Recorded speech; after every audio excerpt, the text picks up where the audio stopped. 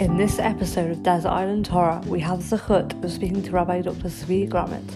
He is a master Bible teacher who lectures widely across the English-speaking world.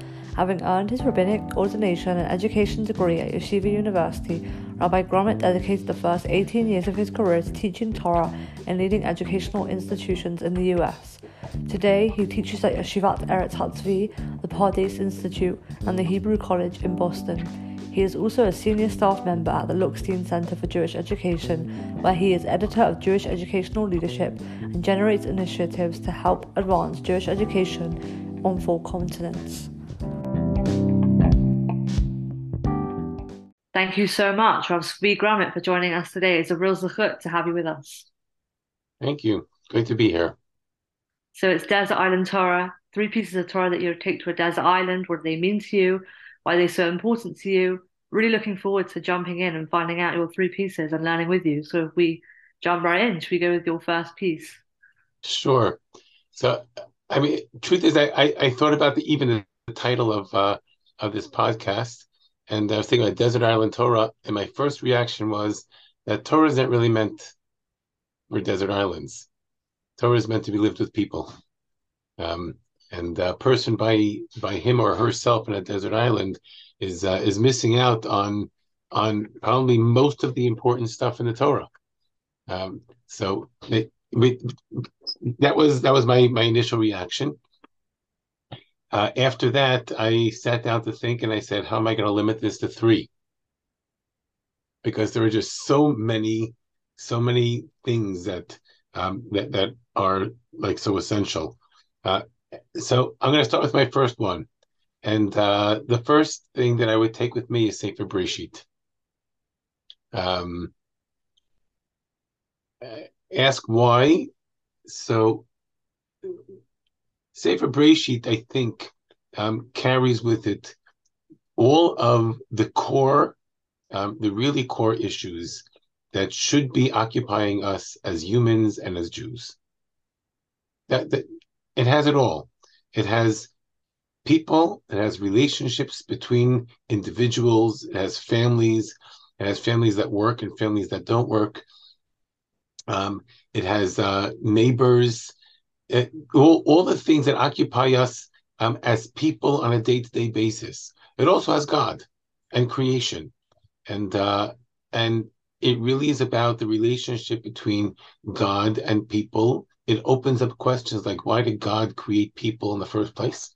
Or why did God create the universe in the first place? It doesn't necessarily give you the answers, but it at least opens the questions. These are things that, as an aside, I've been teaching Sefer Bereishit for at least 25 years. I teach it, pretty intensely every year. At least for the last 18 years, I've been teaching Sefer Bereishit. In-depth learning. I finish it every second year. I never cease to be amazed at what new things I discover. It's like every single time I teach it, I learn new things. So it for me is an incredible book, and it carries with it the essence of what it means to be a human, what it means to be in a human in relation to other people. What does it mean to be a human in relationship with God? And what does God want from us? It's got it all. And I happen, I'll tell you a story. A number of years ago, and this goes back a very long time. I'm not going to say how many years, 30 plus years. I was asked by a local shul to teach a series on Sefer Bereishit. That was before my lifelong passion with it, was fully developed yet. And I said, okay, they wanted me to teach an adult education series. And then, the second line of the conversation was, oh, and by the way, we want you to start with Lech Lecha. So I said, that's interesting. Why would you want to start with Lech Lecha? Because that's the story of the Jewish people. That's where it starts. I said, you don't want the context in which the story of the Jewish people starts?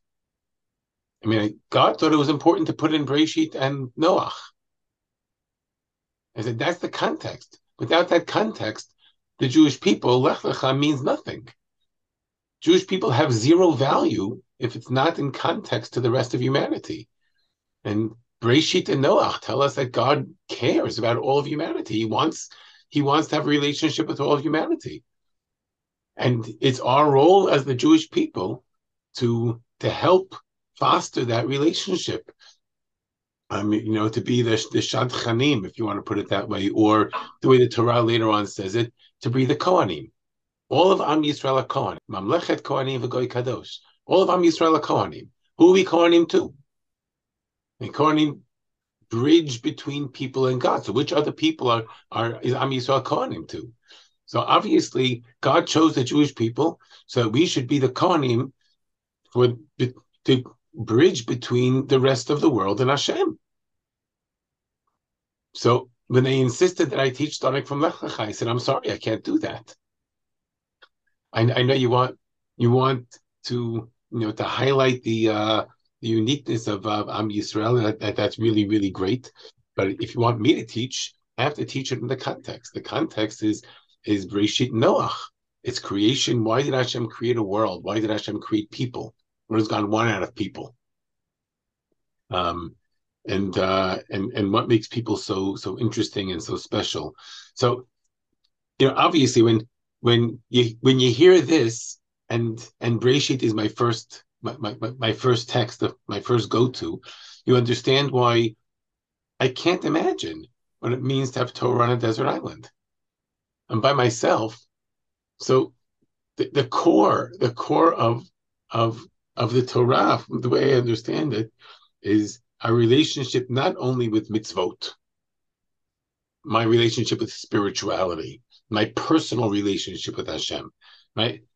So those things are nice and they're important, but Hashem has a mission for us in this world.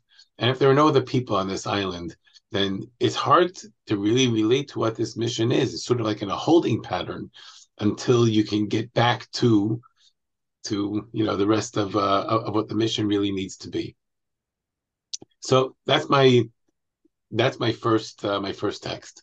Couldn't agree more. It's also one of my favorites. I think when you said about Lech Lecha, I was like, wait, that's crazy. You can't do that, because I think creation is essential. Man is charged to fill the earth and subdue it. And I think that's essential to who we are, really. I think why I love it so much is through the Lonely Man of Faith, through Rav Soloveitchik. I think that's where I gained my love of the book, through the way he presents it, and it made me understand it better through the way you were describing it. It's about who we are as human beings. It's about us with relationships, about our relationship with this world. And yeah, it's an amazing book, and I also connect to it very much. That's my first text. And again, there is so much depth. I could sit with that book probably for another 30 years, and it still only scratched the surface. I keep seeing new things all the time, and I would just put in as an aside that that without my students, I would be nowhere. The text stands, and the text is powerful and beautiful and deep, but without other people to learn with, to learn with, and not just to learn with, but to make it real, to make it belong in this world. Without other people, I would be nowhere. It was my students and their insights and their questions and our discussions. I am eternally indebted to what I have learned either from them or learned from being with them and the process. I mean, my students say, "Do you know what you're going to teach before you actually start teaching?" I say, "Sort of." It all depends on you.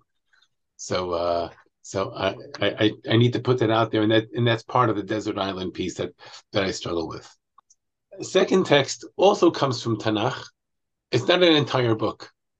It's a single pasuk, and a single verse. And I'm just gonna read it for a second. It's from the book of Micah. Happens to be from the Haftarah for my Bar Mitzvah Parsha. But that just as an aside, it's the last pasuk in the Haftarah for Parashat Balak, Micah Perek Hey, pasuk Chet.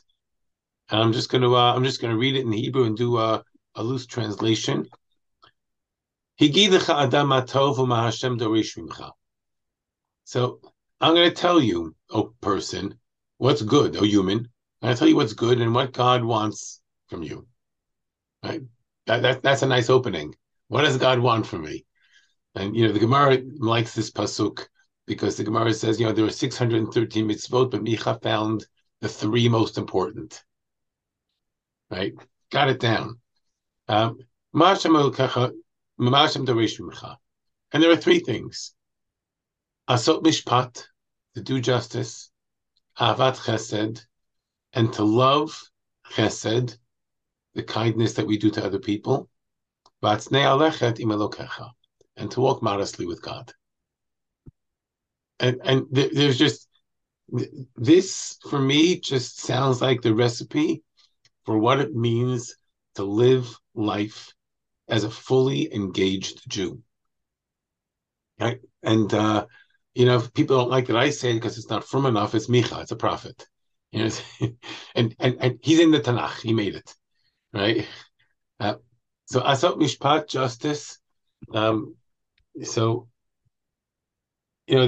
This comes across not only when you're learning the Chumash, it comes across in the rest, all throughout the rest of Tanakh. Take, for example, the book of Tehillim. There's a pair of words that comes up. I don't know how many dozens of times in Tehillim. It is one of the pairs of words that comes up probably most frequently. If you had your top 5 list of pairs of words, it's mishpat and staka. And in Bereishit as well. Right? It's why Hashem chose Avraham. You can see there's a theme in the text that I chose over here, right? That's why Hashem chose Avraham. Tzedakah Mishpat is all over Tehillim. If you look at, I'm learning now with my students, we're learning Sefer Shmuel, and you take a look at what was one of the first things that David HaMelech did in establishing his kingdom. Once Shaul is out of the picture and he's not running anymore, and once Am Yisrael is unified, one of the first things he does, he moves the capital, moves to Yerushalayim, and he sets up a justice system. One of the first things he does. If you're not going to establish a justice system, if you're not going to have a justice system that provides equal justice for everybody, the poor, the rich, the powerful, the weak, everybody, then what's the purpose of having a king? What's the purpose of having a kingdom? What's the purpose of having a nation? The nation is not going to exemplify what justice is. We're not going to be the model for the rest of the world of what justice is. And justice doesn't mean that I'm right and you're wrong. Justice means I accept it even when I'm wrong. I accept it. It's just. It's the right thing. Sefer Shoftim. What's Sefer Shoftim all about? Certainly the end of Sefer Shoftim, when we hear twice the same phrase, Ish hayashar be'einav yaseh. So, when people read that, they say, okay, everybody does what they want. I don't think that's what Ish hayashar be'einav yaseh means. I think Ish hayashar be'einav yaseh means that when and you look at the stories there at Sefer Shoftim, you'll see why I say this. Right? It means that I do something. If somebody else were to do it to me, I would cry foul. I would say, you're not allowed to do that. But when I do exactly the same thing, I say, of course I can do it. It's hayashar be'einav. But what's good for me is right. It's sort of like morality, the way a 2-year-old would define it. If it's good for me, then it's right. If it's bad for me, then it's wrong. Right? You take, if you read child psychologists like Piaget and others, you'll see that is how, that is how really, really little kids define morality.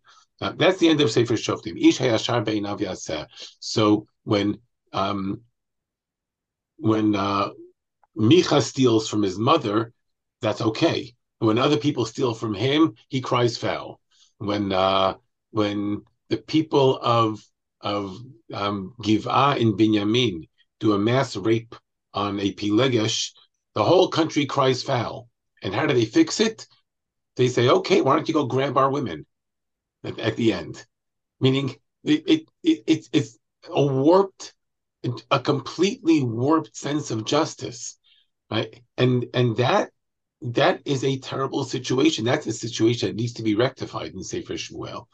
So Micah opens with Asot Mishpat, right? Justice has to be, doesn't make a difference if you're the king, you're the prime minister, if you're whatever it is, you have to abide by the same rules. The same rules apply to you as apply to everybody else. If you're rich and you own half of the world, doesn't make a difference. The rules apply to you the same way they apply to a poor person. That's mishpat. And if you have a country that doesn't have a respectable system of justice, then the country loses its right to exist. Its primary purpose is to make people's lives okay before you can begin to fulfill a mission. Right? People have missions, and right before you can fulfill a mission, you first have to have a place where people can live and be treated properly. That's like the foundation. So that's Micha's first mitzvah. His second mitzvah is Ahavat Chesed. Ahavat Chesed means not only do you do good things for other people, or because of expectations, or because you think that it'll make you look good. It's because you really, really like doing good things for other people. Right? So if you talk about Asot Mishpat, we're talking about what I would call a mitzvah, Bein Adam L'Chavero. Asot Ahavat Chesed, I don't call an interpersonal mitzvah, because it's not doing chesed, it's loving chesed. Loving chesed is who you are as a person. Justice is about living together with other people. Ahavat chesed, and chesed is about doing nice things for other people. But ahavat chesed, the love of chesed is a personal characteristic. That's what I call ben adam la'atzmo. What kind of person are you? Are you the person who loves chesed? You love to do good things for other people, or you do it because you have to, because of external things, because there are social expectations, because so that's the second one.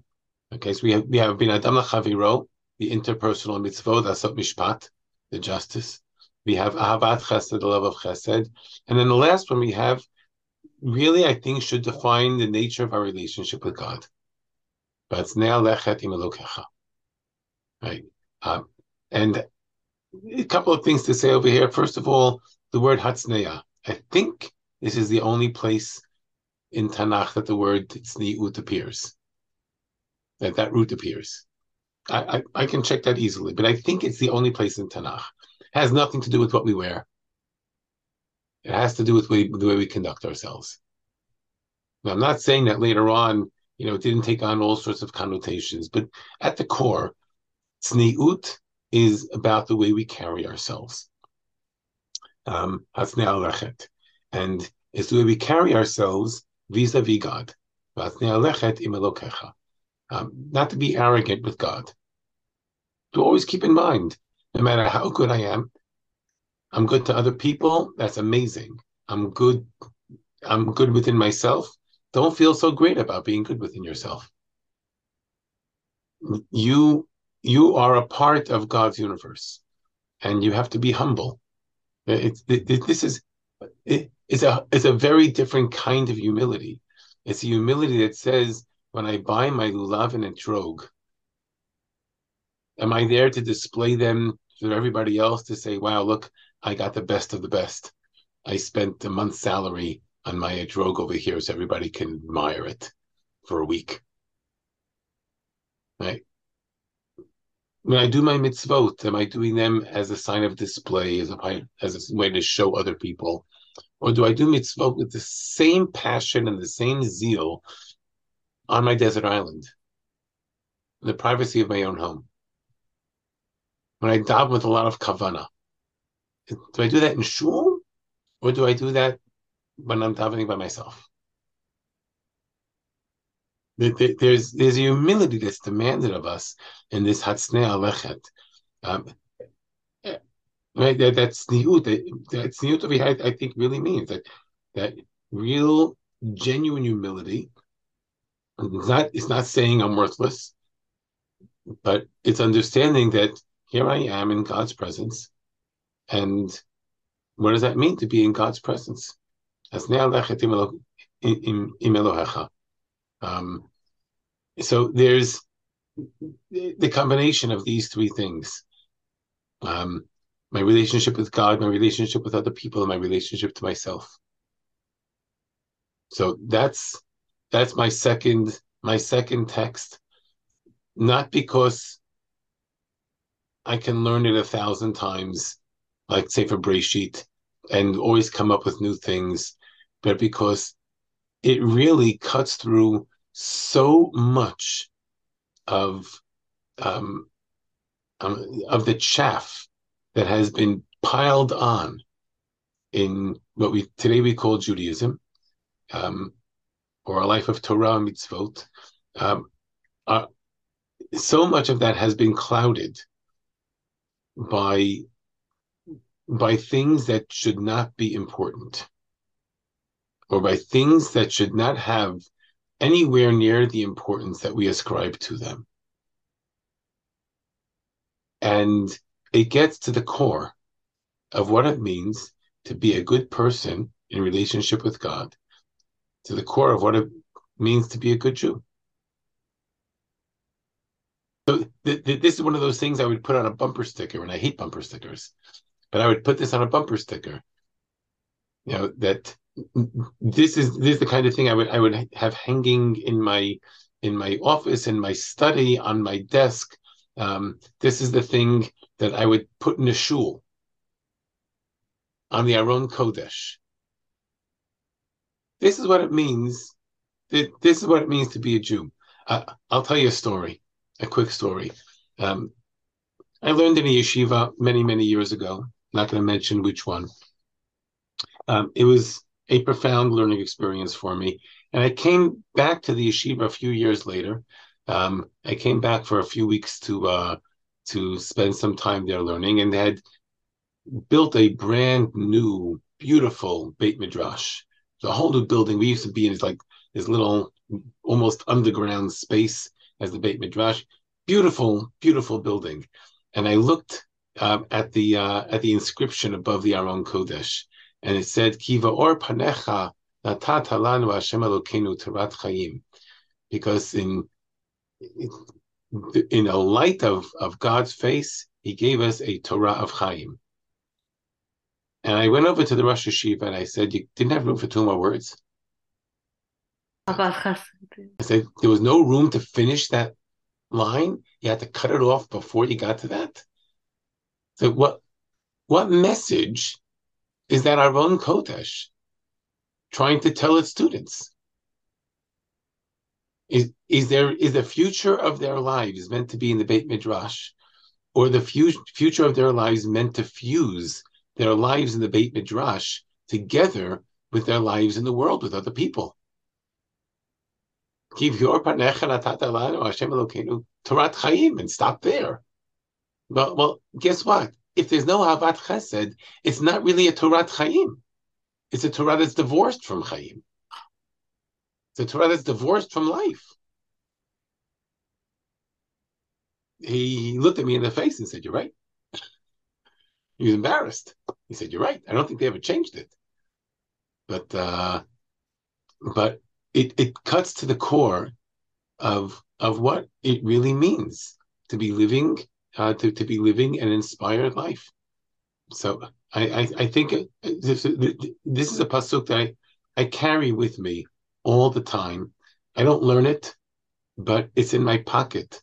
If I had one of these cards in my wallet to pull out to show people, if I had a business card, which I don't. If I had a business card, I don't think they make business cards anymore. Maybe they do, but I would hand people the business card, and it would say Zvi Grumet, and it would have this pasuk from Sefer Micah.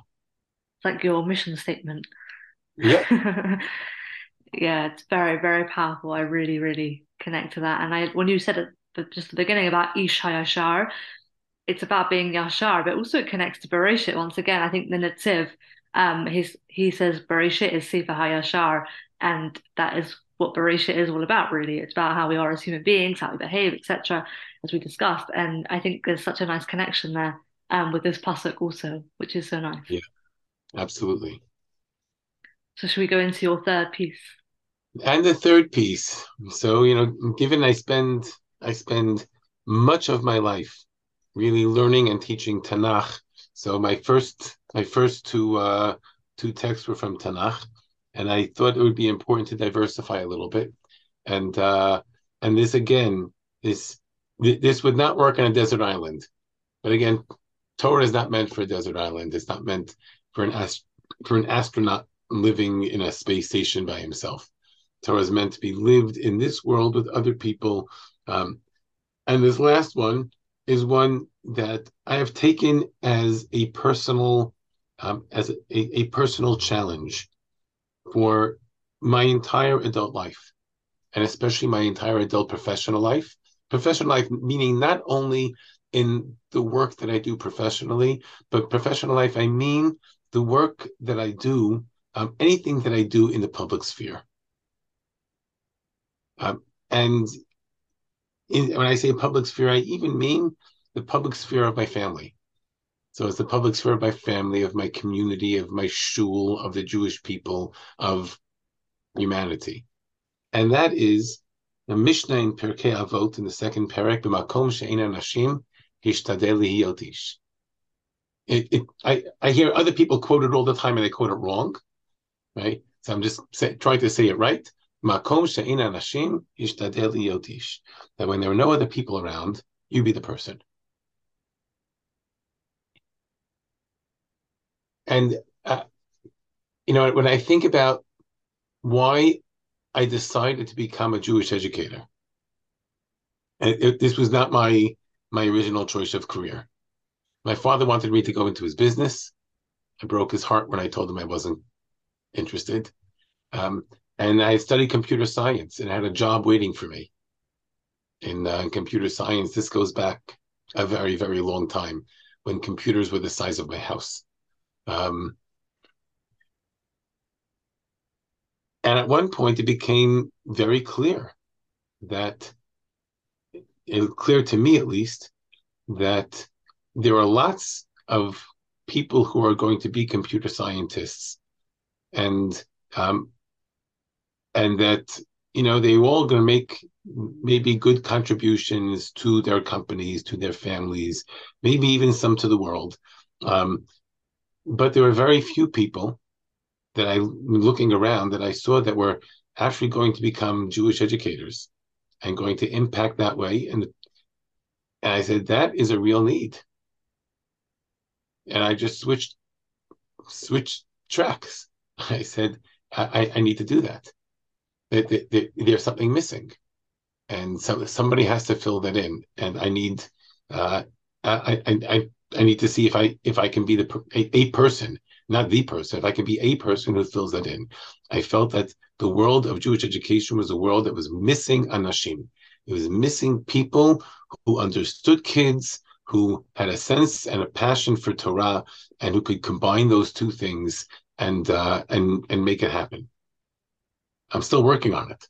That's for almost 40 years later. But Makom She'ein Nashim, so that's what started me on this career. And I'll say something else.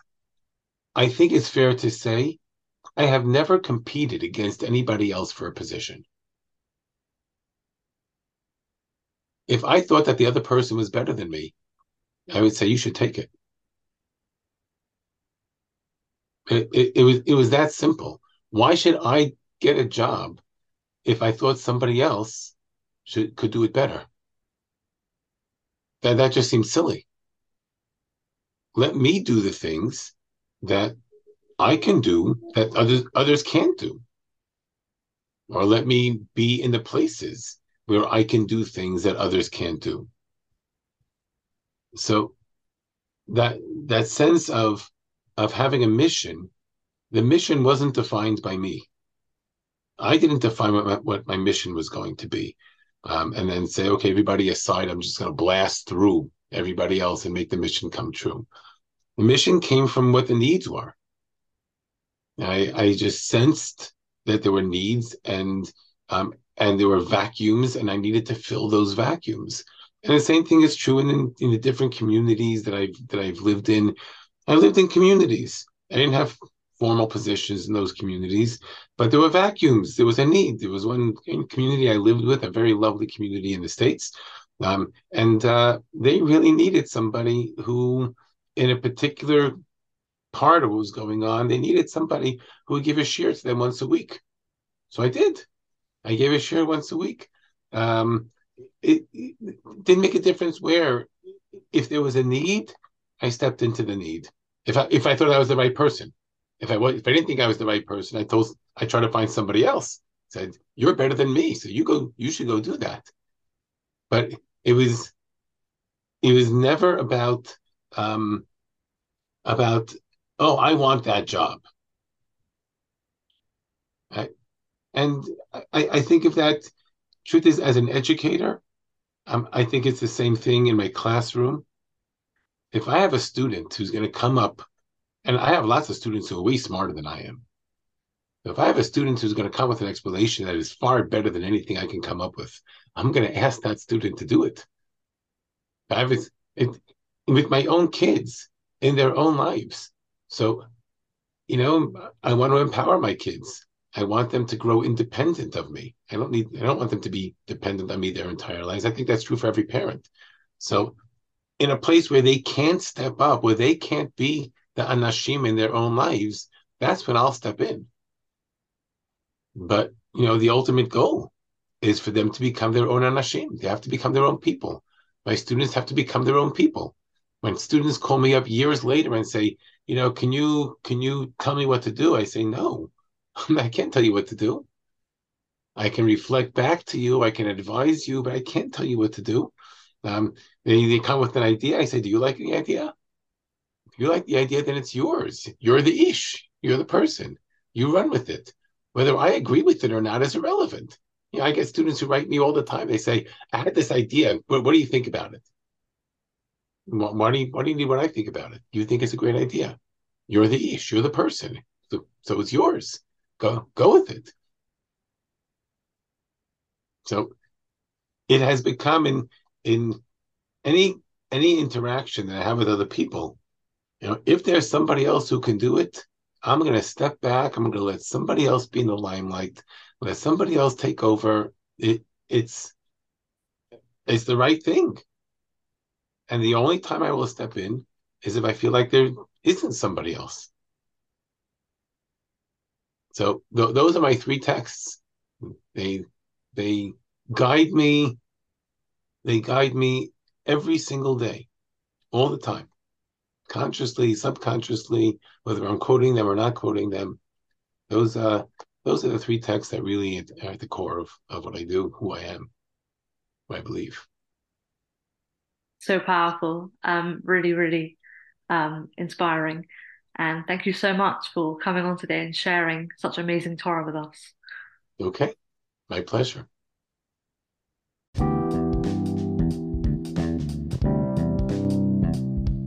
Thank you for listening to Desert Island Torah. Feel free to share our podcast with family and friends so that we can reach out to Am Yisrael. And if you enjoyed that episode, please feel free to download and subscribe. And if you want to discuss your own Desert Island Torah, get in touch at desertislandtorah@gmail.com. Thank you again for listening.